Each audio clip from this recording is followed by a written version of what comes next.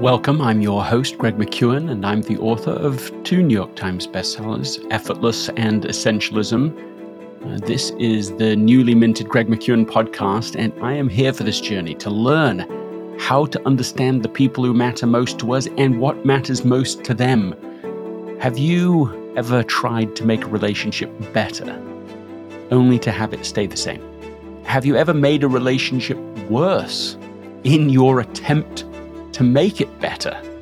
Now, what if you could make your relationships much better by just doing those vital few things that have a disproportionate impact? Today, I will share a story, something I'm learning, and some actionable advice. By the end of this episode, you will be able to find out what's essential to other people so that you can make small investments that pay big dividends. Let's get to it.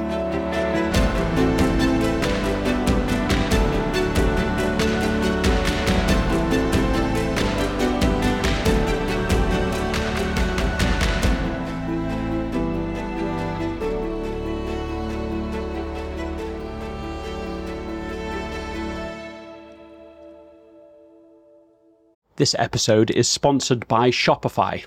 Selling a little or a lot. Shopify helps you do your thing however you cha-ching. Shopify is the global commerce platform that helps you sell at every stage of your business. From the launch your online shop stage to the first real-life store stage, all the way to the did we just hit 1 million orders stage. Shopify's there to help you grow. So whether you're selling scented soap or offering outdoor outfits, Shopify helps you sell everywhere.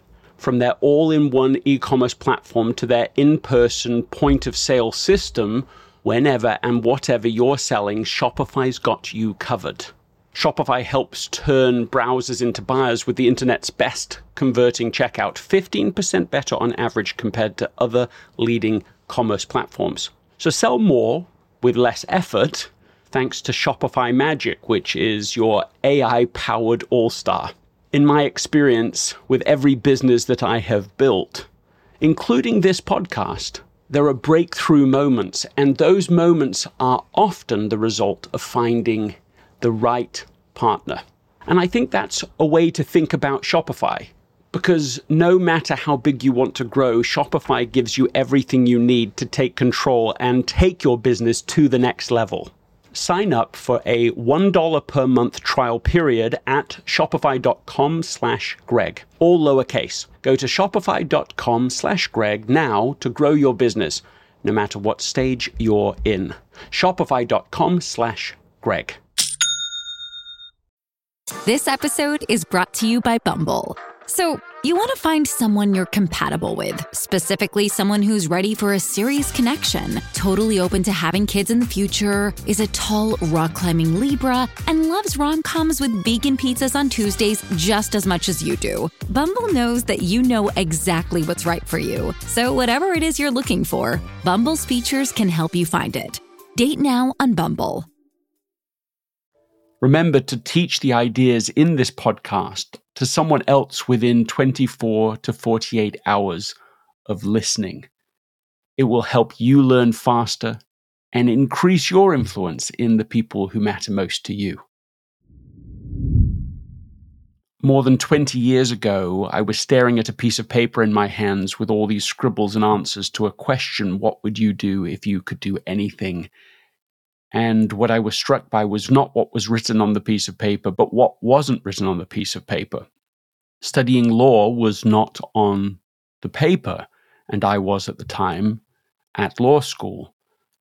Through a series of events, I ended up quitting law to pursue teaching and writing, for doing this, for writing books, for teaching, and it's been a great bargain.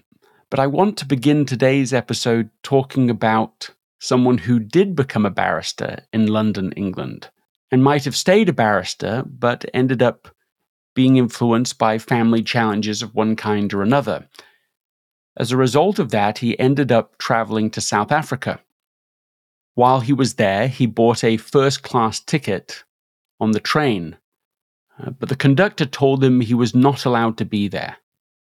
He pushed back. "I've bought the ticket. I'm allowed to be here." Let me share what happened next. It's from his own autobiography. The train reached Maritzburg, the capital of Natal, at about 9 p.m. Beddings used to be provided at this station. A railway servant came and asked him if he wanted one. "No," he said. "I have one with me." And so he went away. But a passenger came next and looked him up and down. He saw that he was, quote, a colored man. This disturbed him. Out he went and came in again with one or two officials. They all kept quiet when another official came in and said, "Come along. You must go to the van compartment." "But I have a first-class ticket," he said. "That doesn't matter," rejoined the other. "I tell you, you must go to the van compartment." "I tell you, I was permitted to travel in this compartment at Durban, and I insist on going on in it." "No, you won't," said the official. "You must leave this compartment, or else I shall have to call a police constable to push you out." "Yes, you may." I refused to get out voluntarily. The constable came. He took him by the hand and pushed him out. His luggage was also taken out. He refused to go to the other compartment, and the train steamed away. He went and sat in the waiting room, keeping his handbag with him and leaving the other luggage where it was. The railway authorities had taken charge of it. It was winter, and winter in the higher regions of South Africa can be severely cold. Maritzburg being at a high altitude, the cold was extremely bitter. His overcoat was in his luggage, but he didn't dare ask for it, lest he was insulted again, so he sat and shivered. There was no light in the room. A passenger came in at about midnight and possibly wanted to talk to him, but he was in no mood to talk. He began to think of his duty. Should I fight for these rights? Or go back to India? Or should I go on to Pretoria without minding the insults and return to India after finishing the case? It would be cowardice to run back to India without fulfilling his obligation, he thought. The hardship to which I was subjected was superficial, only a symptom of the deeper disease, of the prejudice in the country. He should try, if possible, to root out the disease and suffer hardships in the process if necessary, redress for wrongs. He should seek only to the extent that would be necessary for the removal of the prejudice. So, in short, he stays in South Africa to take on the laws that made such an encounter possible. It was in the middle of apartheid, so the laws and customs were completely against him. And he stayed to address the issues and stayed for something like 23 years and was successful in helping to overturn some of the laws. Eventually, he went back to India, and there people who had been following his story in the newspaper were inspired by him, and crowds of people wanted him to do for India what he'd just done in South Africa. They wanted something from him, run for office maybe.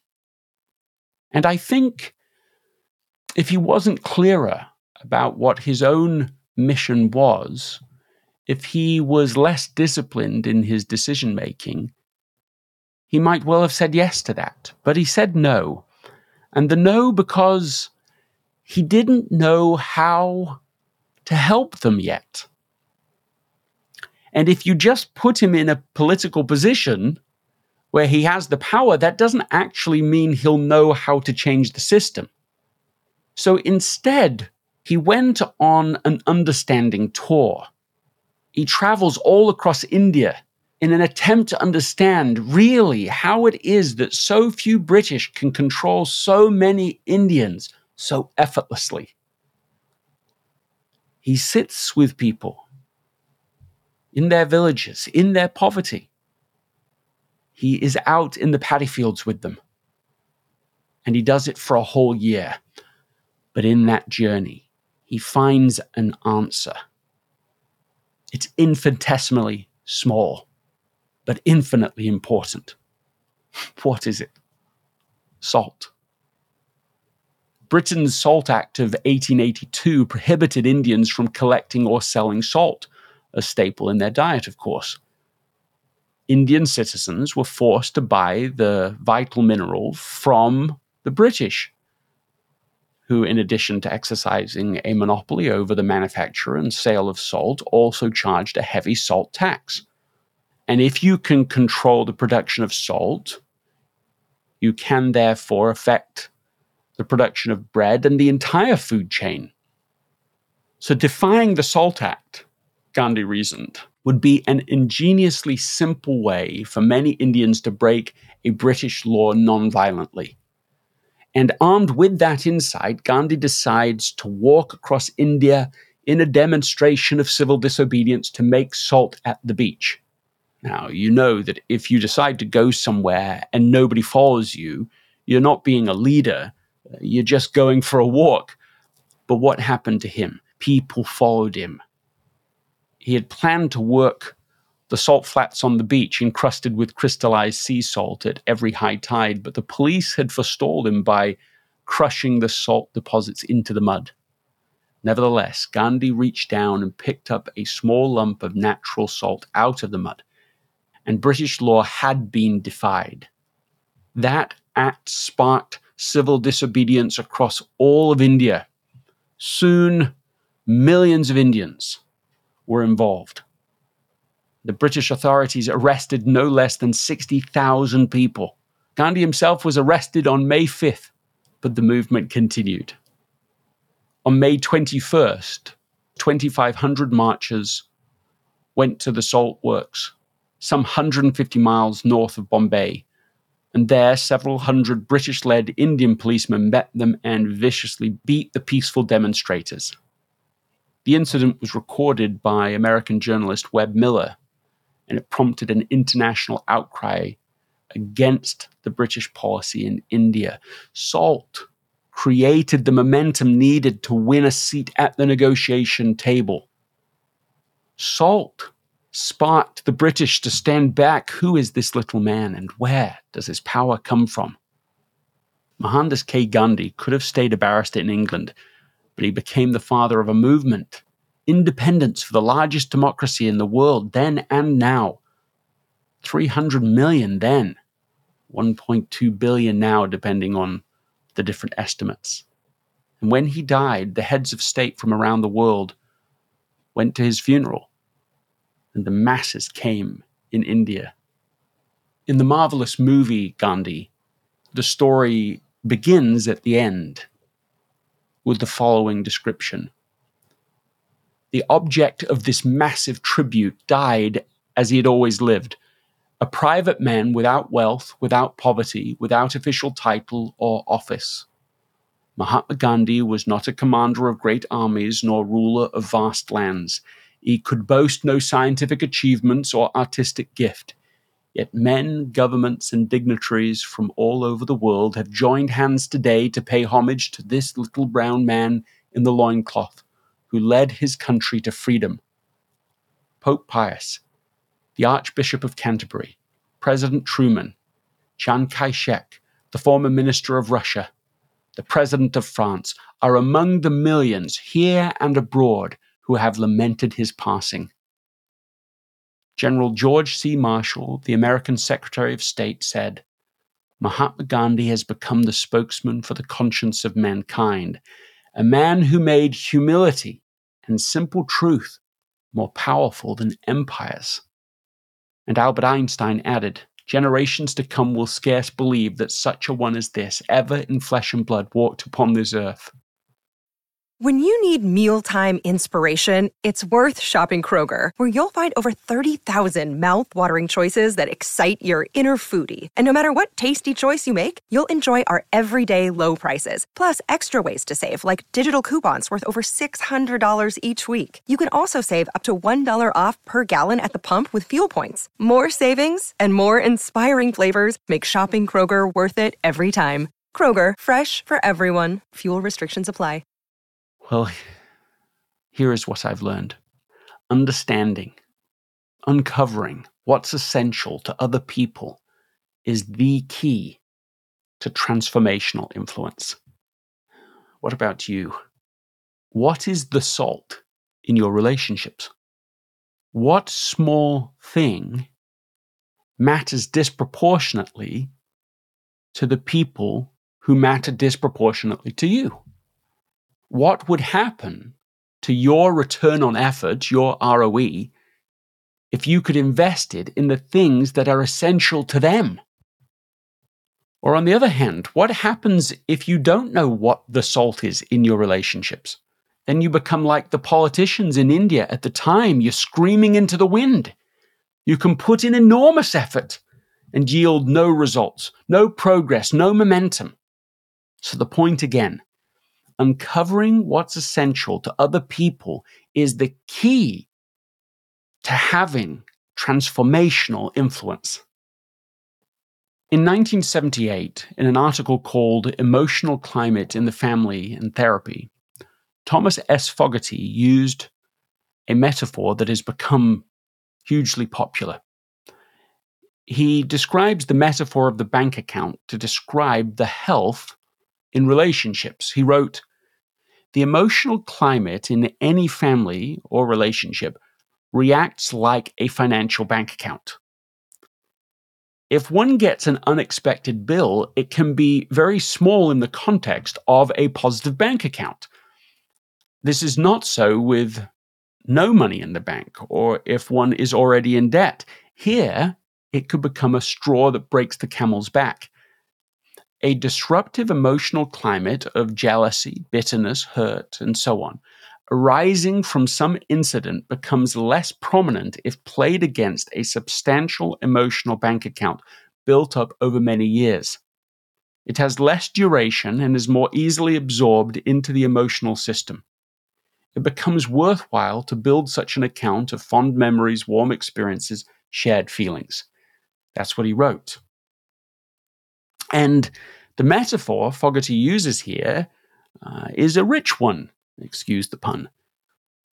Now, of course, at one level, what it means is that we need to make deposits of trust into our relationships so that they can absorb the shocks of unexpected withdrawals that happen in the normal day-to-day of life. And I write something about that in chapter 14 of Effortless, which is all about trust.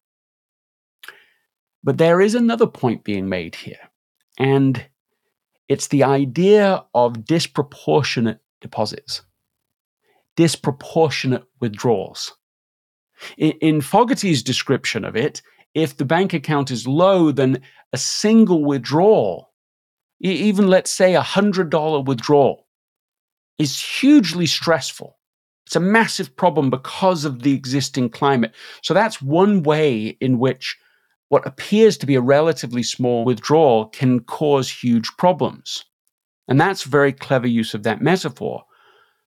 But there are other ways in which what looks like on the surface to be a small withdrawal can actually make a massive withdrawal. What I've found is that the relationships aren't just like an emotional bank account. They're a bit more like an emotional investment firm. Investment firms, of course, are looking for opportunities where they can make relatively small investments for large returns, for huge dividends. They're not looking like a traditional bank account where you put in the money and you get, depending on the inflation rate, for 20 years, you get like 1% back. It's almost nothing. They're looking for, of course, at least 10% return, but hopefully much more than that.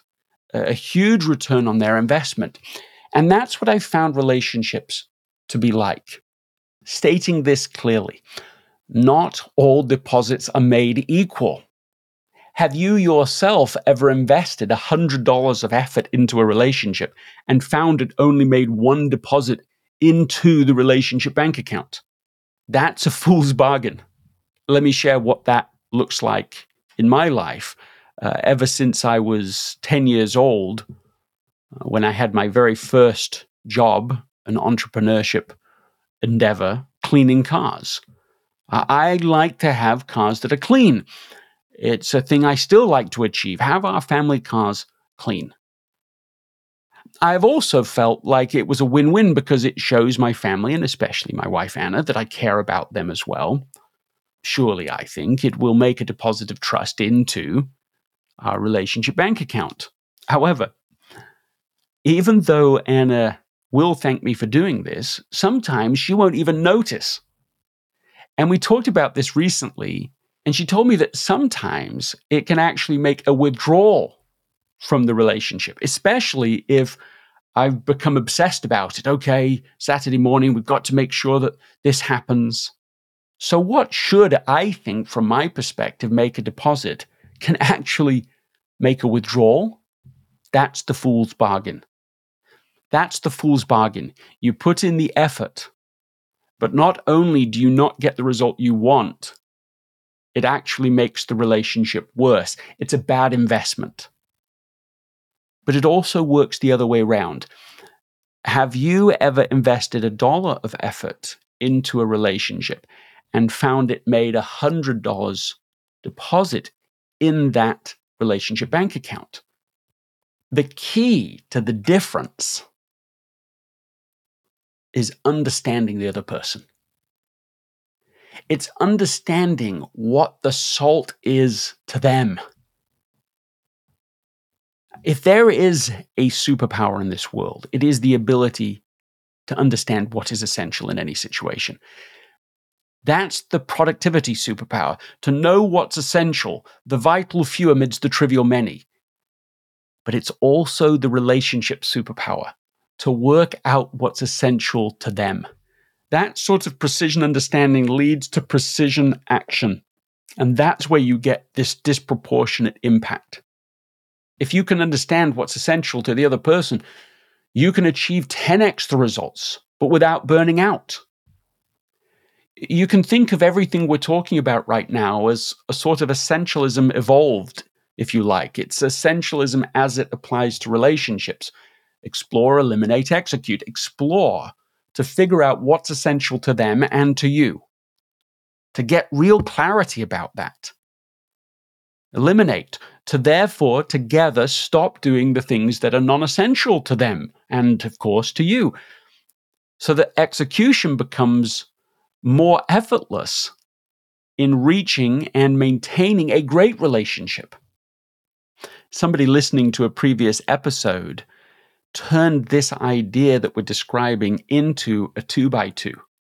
It's a brilliant addition to the conversation. On one axis, you have value to them, and on the other, cost to me. So that gives you 4 quadrants. The worst case scenario is something that comes at a high cost, but is received as low value. The next 2 options are similar. They're low cost, but low value. And then, of course, the other scenario is something that's high cost and high value. But the beautiful opportunity is to identify through understanding something that is low cost to you and high value to them, and vice versa. What can they do that is low cost to them but high value to you? This creates the kind of emotional private equity environment where suddenly a relationship can go from bad to good or from good to great, but without significant increases in resources from either party. Concretely, one thing you can ask is, what size of a deposit is it when I do X? What size withdrawal is it when I do Y? On a scale of 1 to 10, how much of a deposit is it when I clean the cars? On a scale of 1 to 10, how much of a withdrawal is it when I don't come and find you before leaving? And of course, it's not just relationships at home. This is relationships in the business as well. Are you doing things right now for your customers that they don't value at all? Are there things that you're doing for your customers that actually make their lives more difficult, even though your intent was good? Are there things you're providing to your internal customers that they don't even care about?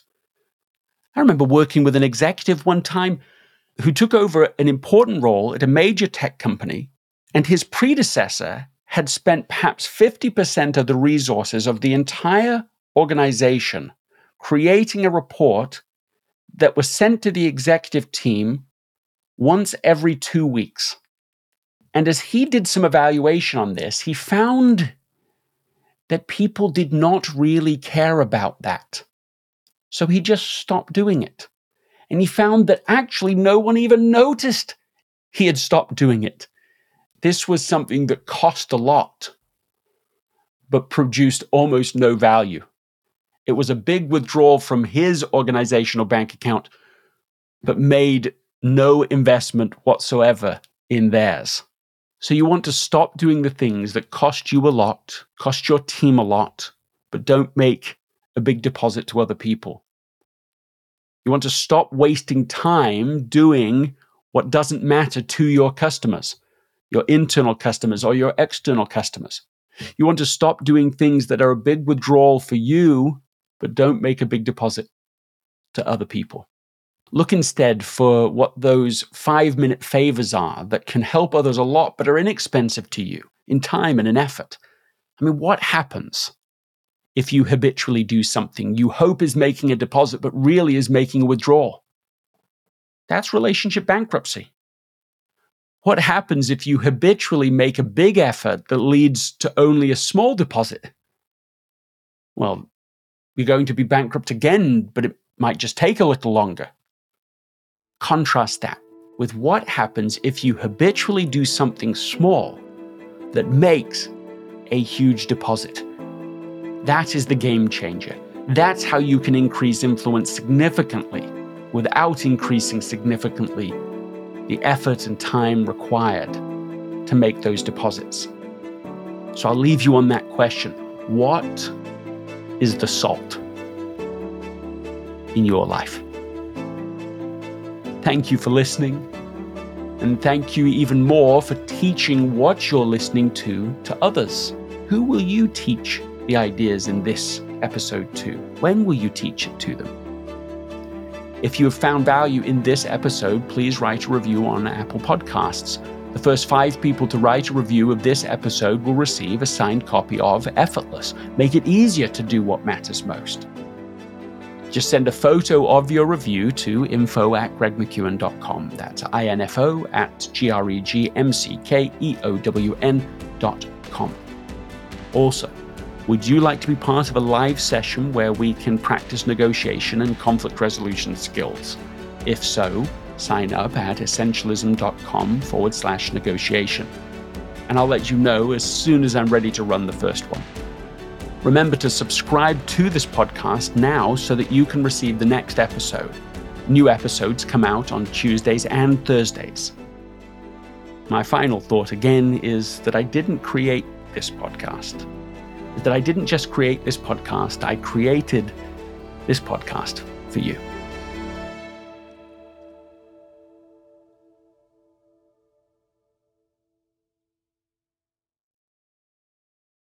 This episode is brought to you by the Yap Media Podcast Network. I'm Hala Taha, CEO of the award-winning digital media empire, Yap Media, and host of Yap Young and Profiting Podcast, a #1 entrepreneurship and self-improvement podcast where you can listen, learn, and profit. On Young and Profiting Podcast, I interview the brightest minds in the world, and I turn their wisdom into actionable advice that you can use in your daily life. Each week, we dive into a new topic like the art of side hustles, how to level up your influence and persuasion, and goal setting. I interview A-list guests on Young and Profiting. I've got the best guests, like the world's #1 negotiation expert, Chris Voss, Shark Damon John, serial entrepreneurs Alex and Layla Hermosi, and even movie stars like Matthew McConaughey. There's absolutely no fluff on my podcast, and that's on purpose. Every episode is jam-packed with advice that's going to push your life forward. I do my research, I get straight to the point, and I take things really seriously, which is why I'm known as the podcast princess and how I became one of the top podcasters in the world in less than 5 years. Young and Profiting Podcast is for all ages. Don't let the name fool you. It's an advanced show. As long as you want to learn and level up, you will be forever young. So join podcast royalty and subscribe to Young and Profiting Podcast, or YAP, like it's often called by my YAP fam, on Apple, Spotify, CastBox, or wherever you listen to your podcasts.